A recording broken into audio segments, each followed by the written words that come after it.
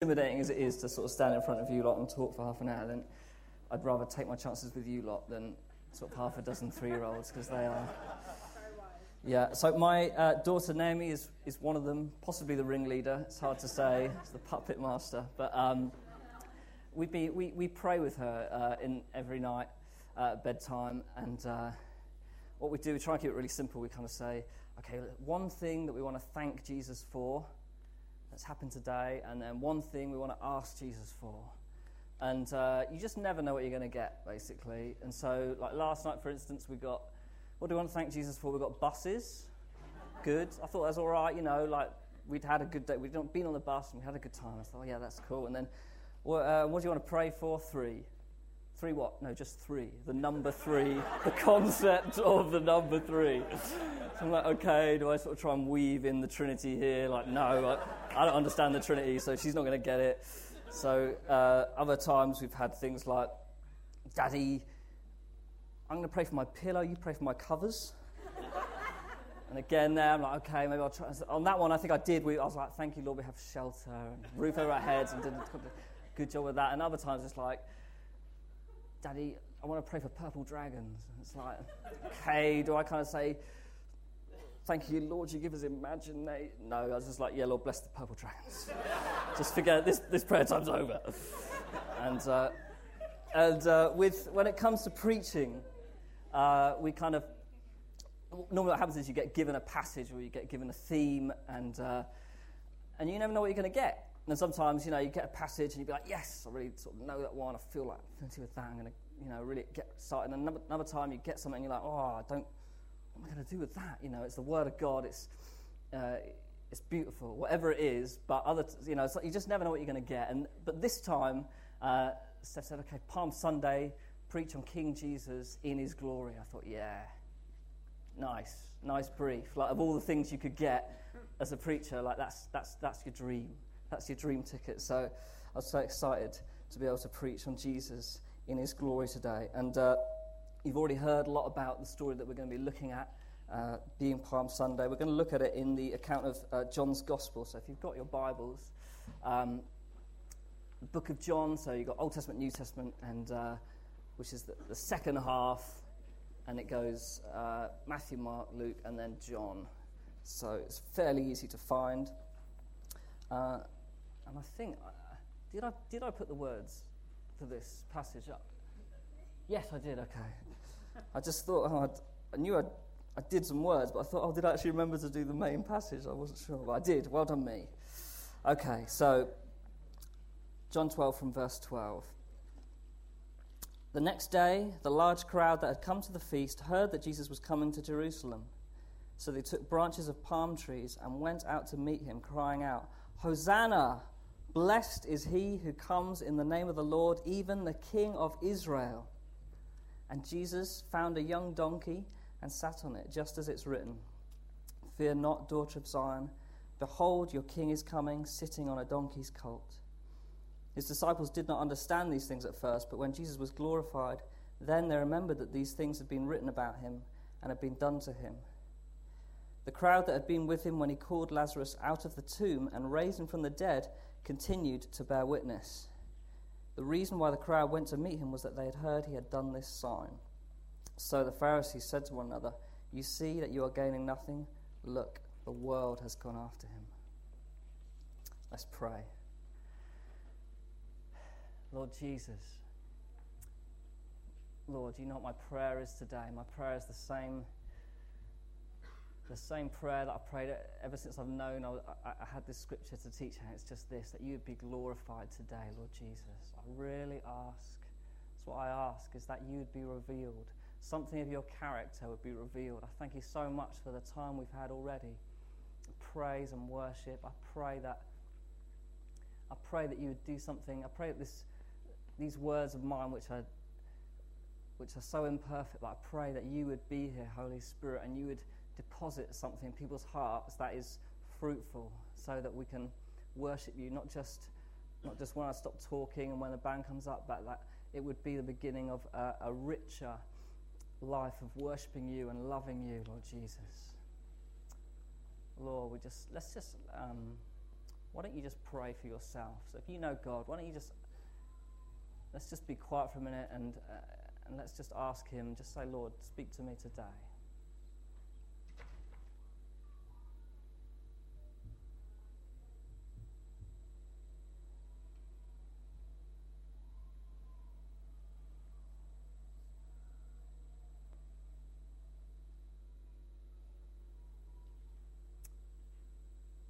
Amen.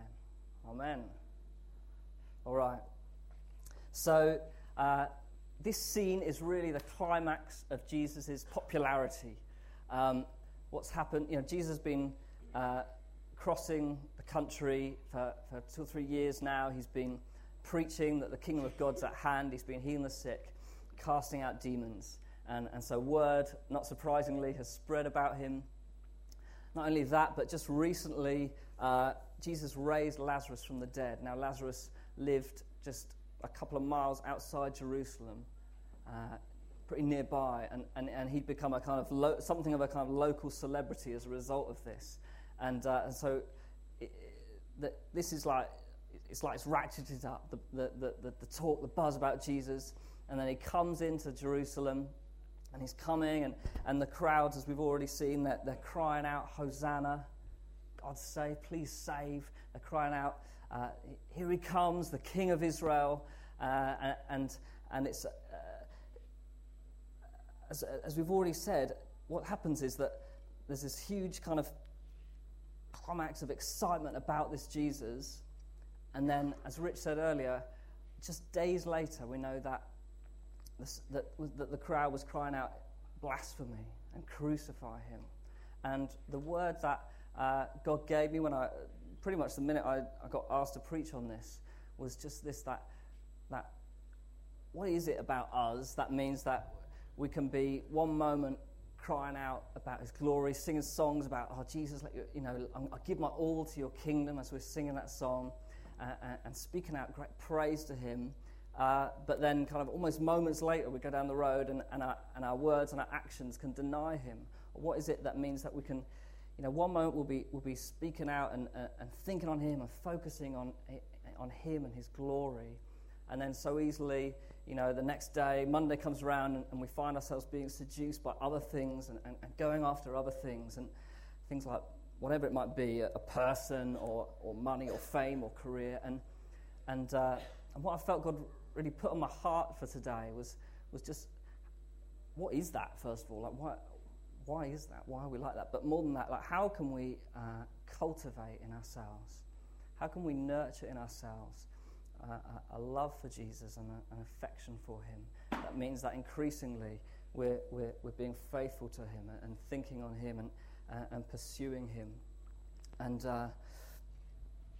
what I want you to kind of what I want you to imagine is that next to you on the floor there is like a portfolio case, and inside that case you've got some pictures, and those pictures are of Jesus as you know him.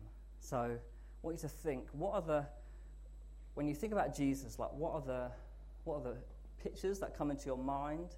What are the words that come to mind and the kind of ideas? Like, so I'm guessing, like for a lot of us, particularly it's Easter time, the first image that might come into our heads would be that of the man on a cross, the beard and the crown of thorns on his head.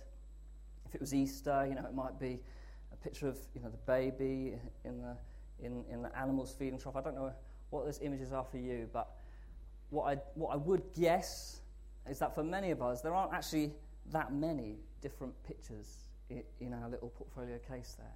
And the pictures that are there are maybe a little bit fuzzy. You know how you get those, at weddings, and there's a disposable camera on every table. And if you've ever got married and decided to do that, then what happens is that you get back like 300 rubbish photos. And they're all like just a bit blurry, just a bit rubbish. And so what I'm guessing is that a lot of these pictures, you can see it's Jesus, but there's not a lot of detail there. Like it's not very clear. And what I want is for us to kind of, we're going to look at three pictures of Jesus. We're going to look at 3 descriptions that look at certain facets of his character. And so what I want is for us to kind of come away with 3 really clear pictures of him. And but more than that, what I want us to come away with is kind of a hunger and is to come away hungry and also equipped to go and get for yourselves more pictures. So to get yourself, because what I contend is that the reason that we can be so double-minded in following Jesus, the reason that we can be one moment and then one moment is that we don't have a clear enough picture of him.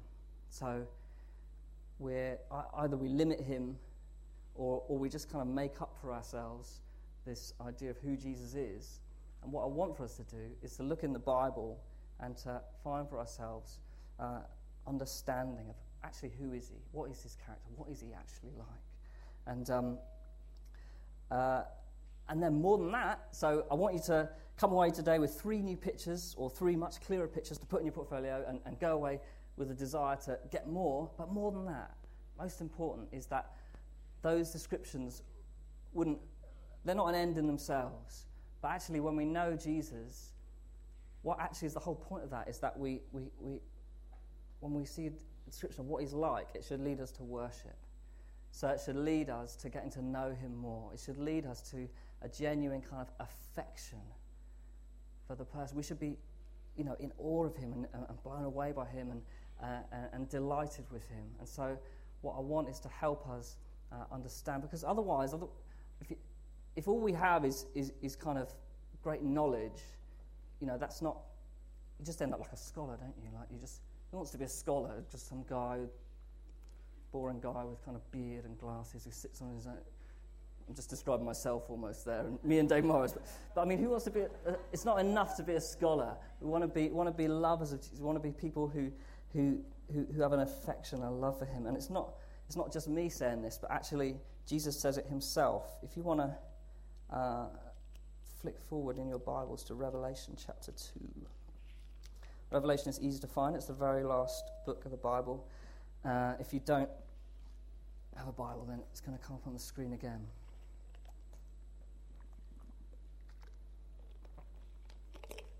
So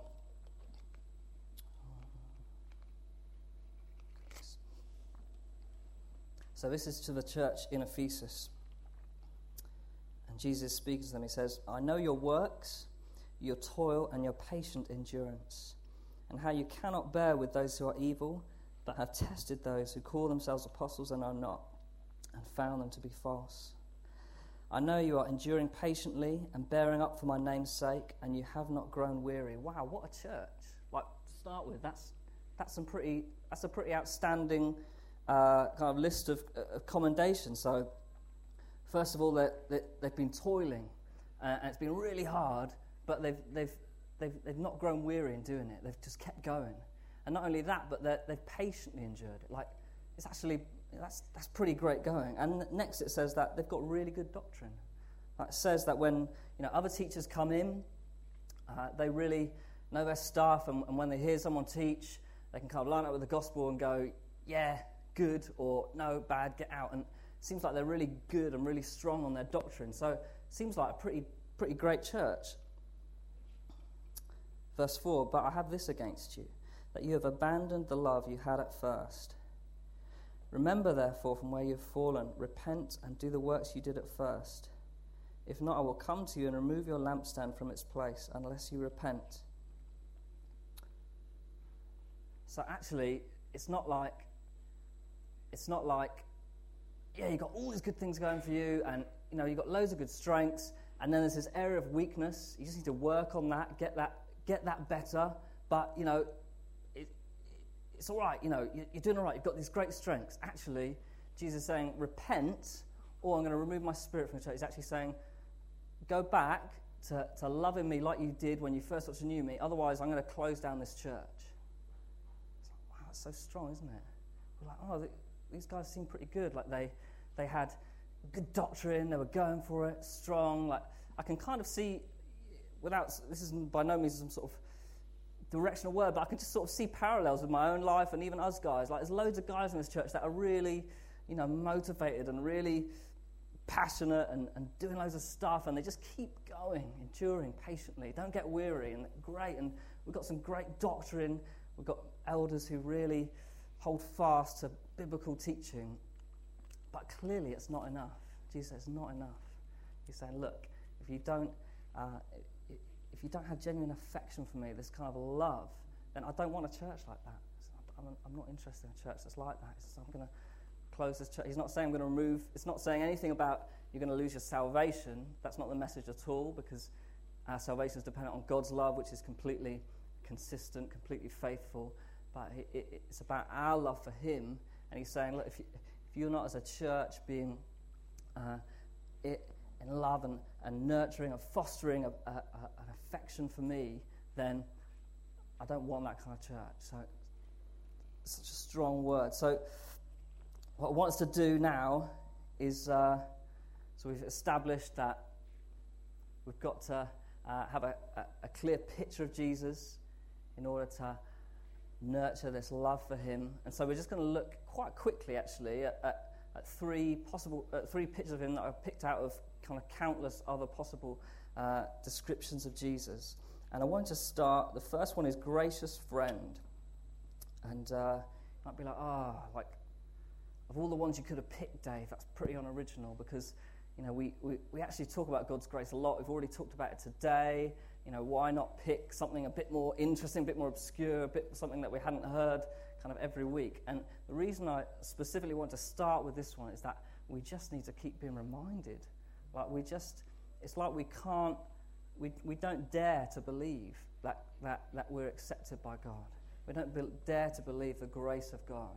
And pretty much every time someone stands up here who's leading the meeting to kind of start the meeting off, you find that they talk about the grace of God. And I don't know how many times, we looked at Hebrews 4 and, come boldly before the throne of grace, receive mercy and find grace in our time of need. And the reason is we just need to keep being reminded. We just don't seem able to kind of believe it. And, Zechariah 2 says that, actually, maybe not, it might not be 2, I think it's 2, but he says, we're described as the apple of his eye. So God describes us as the apple of his eye. And I don't know about you, but I don't know if you even use that phrase that much, but for me, as a dad, I kind of naturally think of my kids. And as I've already said, like, that they're in there right now. So behind that door is creche, and they'll be like harrying the workers in there, and so I'll go and I'll get my daughter from there later, and I'll be like, were you good? She'll be like, no, and in fact, she doesn't kind of, probably like, certainly not an hour goes by without her disobeying me, probably not even a minute, but I'll go in there and the kids work, the creche workers will be, looking tired and crying or whatever it is.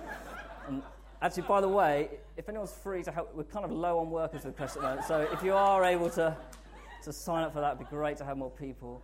But go in there and they'll be looking at her, but she'll run up to me and jump in my arms, be like, Daddy, and what is that? Like, how come she feels so utterly, like, without hesitation, she's jumping into my arms knowing that she's going to be accepted? Like, what is that? And it's because she senses my delight in her. Like, she knows, she can just feel it. She knows that I absolutely delight in her. I'm crazy about her. And what is it that we seem to be so quickly forget that God might feel that way about us, that he might be utterly delighted in us? And actually, if I said to you now, God loves you, and you would be like, yeah, I get that, yeah, he loves me. And I'll be like, no, but God loves you, like you individually. So not us corporately, but God loves you. If I sat you down and be like, did you know God loves you? And he actually likes you. Like, he's actually crazy about you, and you as you are now, like right now, what you're like now. So not you in like 10 years' time when you're not struggling with the stuff that you're struggling with now. You're you're amazing at evangelism. You in 10 years, you're consistent in your prayer life. You've memorized half of Scripture. Because you can imagine that God loves you in 10 years' time. And you can probably imagine, actually, that God loves, like, that guy over there. Even though that guy over there is not perfect. He's not perfect, but he's not like you. Like you know what you're like. So God loves you right now as you are, and he delights in you. He's crazy about you. And when I started off the message, when I started off the meeting last week, I talked about the story of Zacchaeus, and just this guy he's traitorous, he's betrayed his own people, he's the lowest of low, completely shunned by everyone, and Jesus coming along, and just like this story we read earlier, the crowds are around him, they're crazy about him, and he goes past Zacchaeus, he says, Zacchaeus, you. And he doesn't say, sort it out, Zacchaeus, and then you and I can talk. No, he says, hurry down. He says, I must come to your house for dinner. And there's a kind of urgency about Jesus, like there's a kind of, come here, I want you now, as you are now. And he wants to grab hold of us as we are now. And yeah, there was transformation for Zacchaeus, but it's not like he had to sort himself, get himself straight, and then they could talk. No, just come here, I want you. So there's something about Jesus, this gracious friend, that just desires to be with us now as we are. The next picture I wanted to look at is that of, because Jesus is very much our friend, but he's absolutely not our peer. So he's absolutely not on our level. He's very much our friend, but he's not our peer. And I wanted to look at Revelation 5, which says that, talks about Jesus. If you just flip forward, just a page forward. And the words are going to come up on the screen again. Revelation 5 from verse 1. Then I saw in the... so I think that's the next one.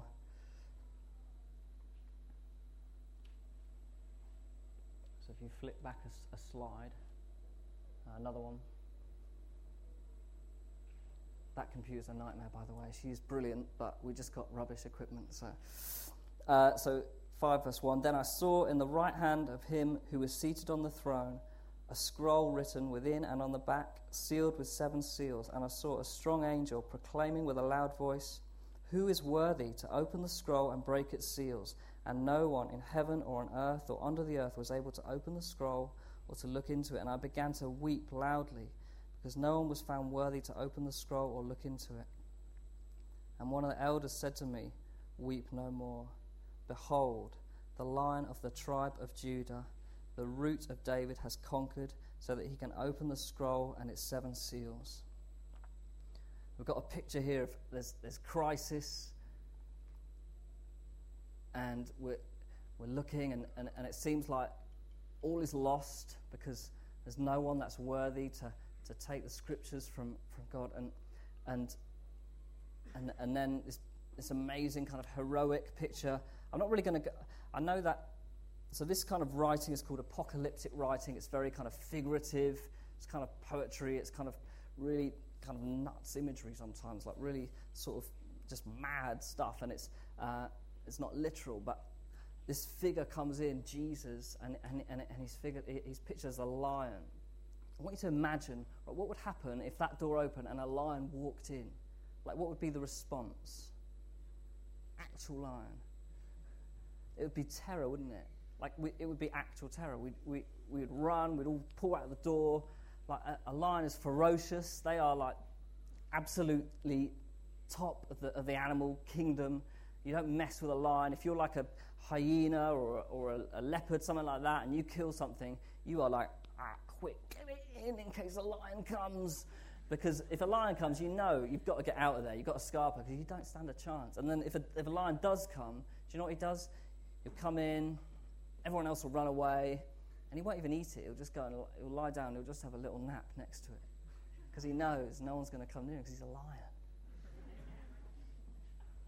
You can't mess with a lion. And that's the picture of Jesus. That's the one that shows us. It's very different, isn't it?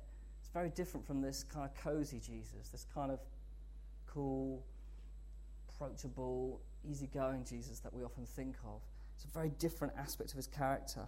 I'm going to just shoot back to a gospel account of him again in John. You can flick here if you want to. It's John chapter 2. The words will come up on the screen. John chapter 2 from verse 14. In the temple he found those who were selling oxen and sheep and pigeons and the money changers sitting there. And making a whip of cords, he drove them all out of the temple with the sheep and oxen. And he poured out the coins of the money changers and overturned their tables. And he told those who sold the pigeons, take these things away. Do not make my Father's house a house of trade. Let's just go through that a minute, because it's quite a familiar story, and we could kind of sort of flit over the details a bit. So we're in the temple. There's people selling oxen and sheep and pigeons, and there's also money changers there. So they're like a currency exchange guys. And then obviously there's people who are buying from all these people. So it's a busy scene. This is the temple. And what does Jesus do? He comes in and he makes a whip of cords. Seriously, he makes a whip of cords? Like what does that, like what did he actually do? So he got some cords, and this must have taken a little bit of time, yeah? So he got these cords and he's kind of plaiting them to make a whip. Like what was his face like? Can you imagine? He's looking on, he's furious at what's going on, and he just stands there and he makes a whip. He's just looking on. And then it says he drove them all out of the temple. He drove them all out of the temple. There's a lot of people. We're just saying there's the cows and the sheep and the pigeons. There's the money changers. One guy drives them all out of the temple with a whip. Like, what was that like? What was it actually like? He must have, did he go like that? And was he going, ah? Like, he must have been terrifying, because if that's your place of business, like, I'd be like, there's 10 of us, one of him, come on, let's go. They all ran out. Like, what was that like? Like, what must he have looked like for you to decide, he gets your money and he throws your money on the floor, turns your table over, and you go, actually, I'm just going to leave the money and run. Like, what must he have looked like? What must he have been like? Again, it's quite a different picture, isn't it, from this sort of cozy Jesus that we sometimes think of. And he told those who sold the pigeons, take these things away. Do not make my Father's house a house of trade. I wonder if having this picture of him, of this lion. So in Revelation, Revelation is a bit like it's like you sort of take the curtain away and see what's sort of really going on. So we've got these two different pictures. One is of Jesus, and he's it's a scene on the earth, as it were, of something. We see what he's like, and then we kind of see this sort of figurative language of what he's like, this lion. I wonder what that makes us think of now suddenly when we come in to sort of pray to him, because there's a danger that we can, if our one picture of him is the gracious friend, that we might just be just complacent enough to come in and feel like, well, yeah, I've got this kind of ongoing sin in my life. I know that I'm doing things wrong that God tells me not to do very clearly, but Jesus and me, we're mates. We're friends, we're mates, and so it'll be okay. It's kind of cool. If that gracious friend is our only picture of him, then we might be tempted to feel that way, mightn't we? And yet suddenly we've got this other picture of a figure who is terrifying. I mean, he is terrifying. And people just fled when they saw him. Let's look at a third and final picture. Again, we're in Revelation chapter 19 this time.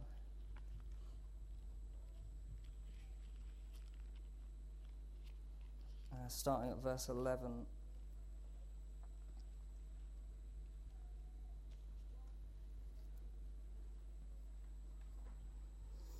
Then I saw heaven opened, and behold, a white horse. The one sitting on it is called Faithful and True, and in righteousness he judges and makes war. His eyes are like a flame of fire, and on his head are many diadems. That's like crowns. And he has a name written that no one knows but himself. He is clothed in a robe dipped in blood, and the name by which he is called is the Word of God. And the armies of heaven, arrayed in fine linen, white and pure, were following him on white horses. From his mouth comes a sharp sword with which to strike down the nations, and he will rule them with a rod of iron. He will tread the winepress of the fury of the wrath of God the Almighty. On his robe and on his thigh he has a name written, King of Kings and Lord of Lords. Again, let's just go back through some of this sort of description. It says, I saw heaven open, and behold, a white horse. So before the very first passage we looked at of Jesus coming into Jerusalem, he's on a donkey. It's the picture of the humble king. This is like the conquering king. The one sitting on it is called Faithful and True, and in righteousness he judges and makes war. So basically he's coming to judge. This is the end of time. This is when Jesus comes and he judges the world. And so it says his eyes are like a flame of fire. You know that look when you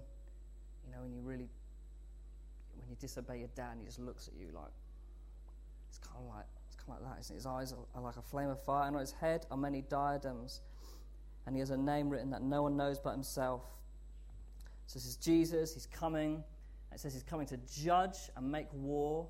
So he's making war against all those who are against him. So it's the earth, whatever, 6 billion people. We've got like nukes and tanks and aircraft and stuff. And what's Jesus coming at us with? What's he got? Bulletproof vest. He's clothed in a robe. Oh, like Jesus is wearing cotton.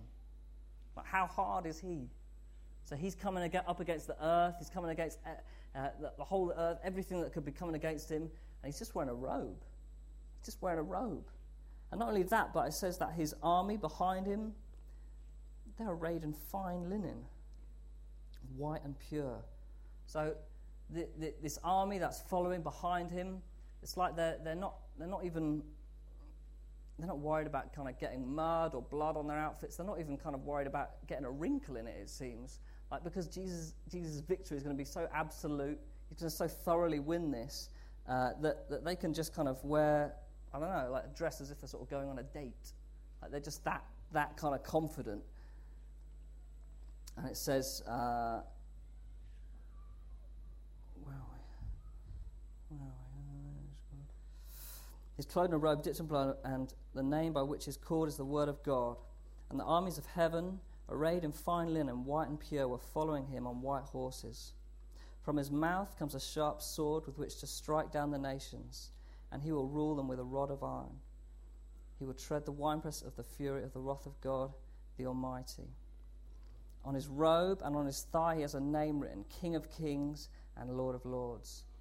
So it seems like King of Kings and Lord of Lords, that's kind of written on his robe, and even on his thighs. He's got a tattoo on his leg which says King of Kings and Lord of Lords. How cool is that? How cool is that, seriously? And like, how does that make you feel when you come to worship Jesus? Like, again, I really feel like I could really worship a God that looks like that. A God that is that awesome. Sometimes, if we're singing, Jesus, and we might sing, about how we love him, and if that picture of a kind of Middle Eastern guy is the only picture in our mind, then it can be kind of a bit strange. But this picture, if we're looking on him in his glory, and just this picture of his absolute power to conquer, and what a picture that is, or what is it like to pray to a God like that, who's so powerful that he can just face up against the most that man could ever point at him in just wearing cotton. Like, how does that make us feel? How are we able to worship when we're looking at a Jesus that looks like that? And so there's 3 really quick pictures. That of a gracious friend, that of the Lion of the tribe of Judah, and that of the Lord of Lords and King of Kings. And we could pick dozens, countless other possible pictures. We could look at the Prince of Peace. We could look at him as our Saviour, the one, our mediator that mediates between us and God. We could look at Emmanuel, God with us. We could look at him as the resurrection and the life. We could look at him as the lamb that was slain, or the shepherd who oversees and cares for us. We could look at Jesus, the bridegroom, and the church is the bride who just absolutely loves us. We could look at Jesus, the vine, and we're the branches that are grafted in with him. And what I really want us to encourage us to do is to start getting these pictures for ourselves. So that let me just recommend a book that's just been recommended here. I don't know, at least a couple of times before. Incomparable by Andrew Wilson. And there's probably, maybe 60, something like that, 50 or 60 kind of portraits of God, the different aspects of his character. And each one is just, maybe 4 pages.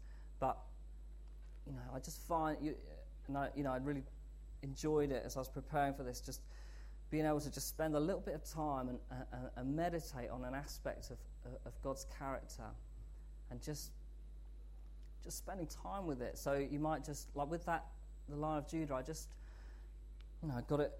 got those few verses about describing the kind of scene, and I just sort of lay in my room and I just, read maybe 5 or 6 words and just thought about it and just pictured it, just like we did picture that scene of Jesus in the temple, and just picture, okay, what was that like? What does that look like?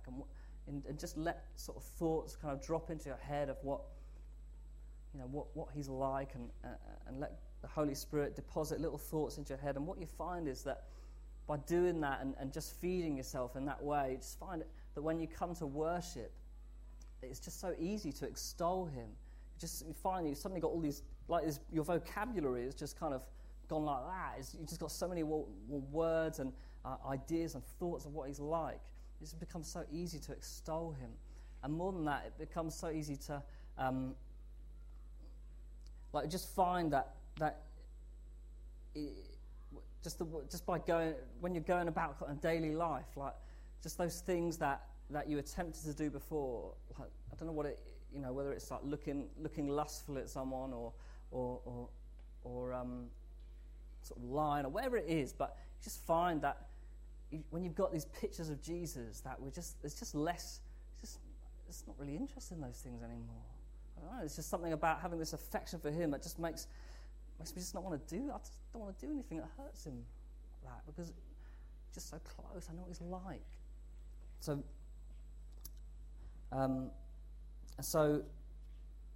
I'd really encourage you to do that. And like I said, my prayer is really that I'm sort of not that fussed about. Obviously, you really want to kind of.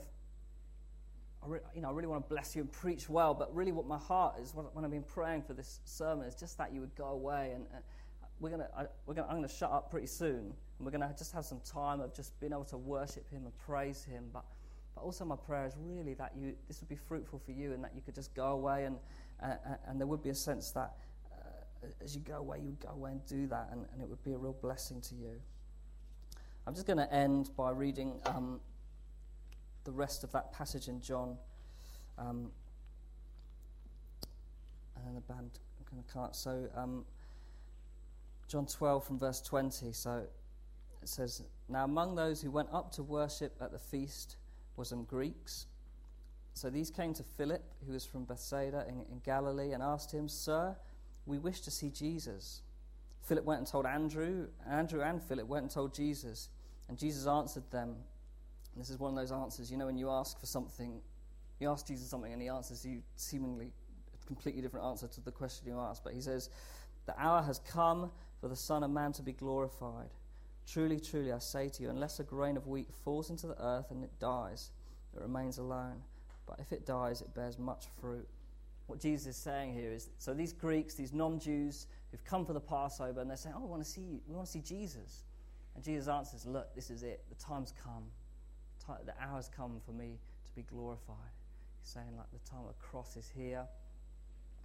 Because what these guys really need, they're not God's people, but what they really need is for me to go to the cross so that they can be reconciled to God. And he says a few verses later, when I'm lifted up from the earth, I will draw all people to myself. He's saying, this is it. This is the moment. I'm going to go to the cross for you. Because what you really need is for me to pay for your sin, to pay for all that wrong that you've done, so that you can have access. You can be reconciled to your Father in heaven. So you might not know Jesus. You might not know him for yourself personally. I want you to know today that he went to the cross for you. And you might not know everything about him, and that's okay because none of us do. We're all still learning. But you might have just heard enough today to be like, okay, I think I want to follow him. Like, there's enough there that, okay, there's still more to learn, but there's enough there that I think, I want to follow this Jesus. I want to worship him. If that's the case for you, then we're going to take bread and wine in just a moment. I would really just invite you to take the bread and wine and just do business with God. So speak to him and say, Lord, I want to follow you. The rest of us, we've got like half an hour now. Let's just enjoy. If the band want to come up, let's just enjoy time of thinking on him. We've got a bit of time, so let's just make the most of it and just continue where we left off earlier, of just praising him, thinking on his character, worshipping him, taking bread and wine together. All right, let me just pray quickly. Actually, let's stand if you want to stand.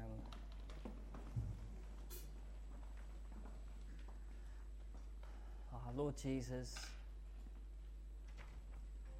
we just want to, it says in Revelation, when John saw you in heaven, he saw your face shining like the sun in all its brightness.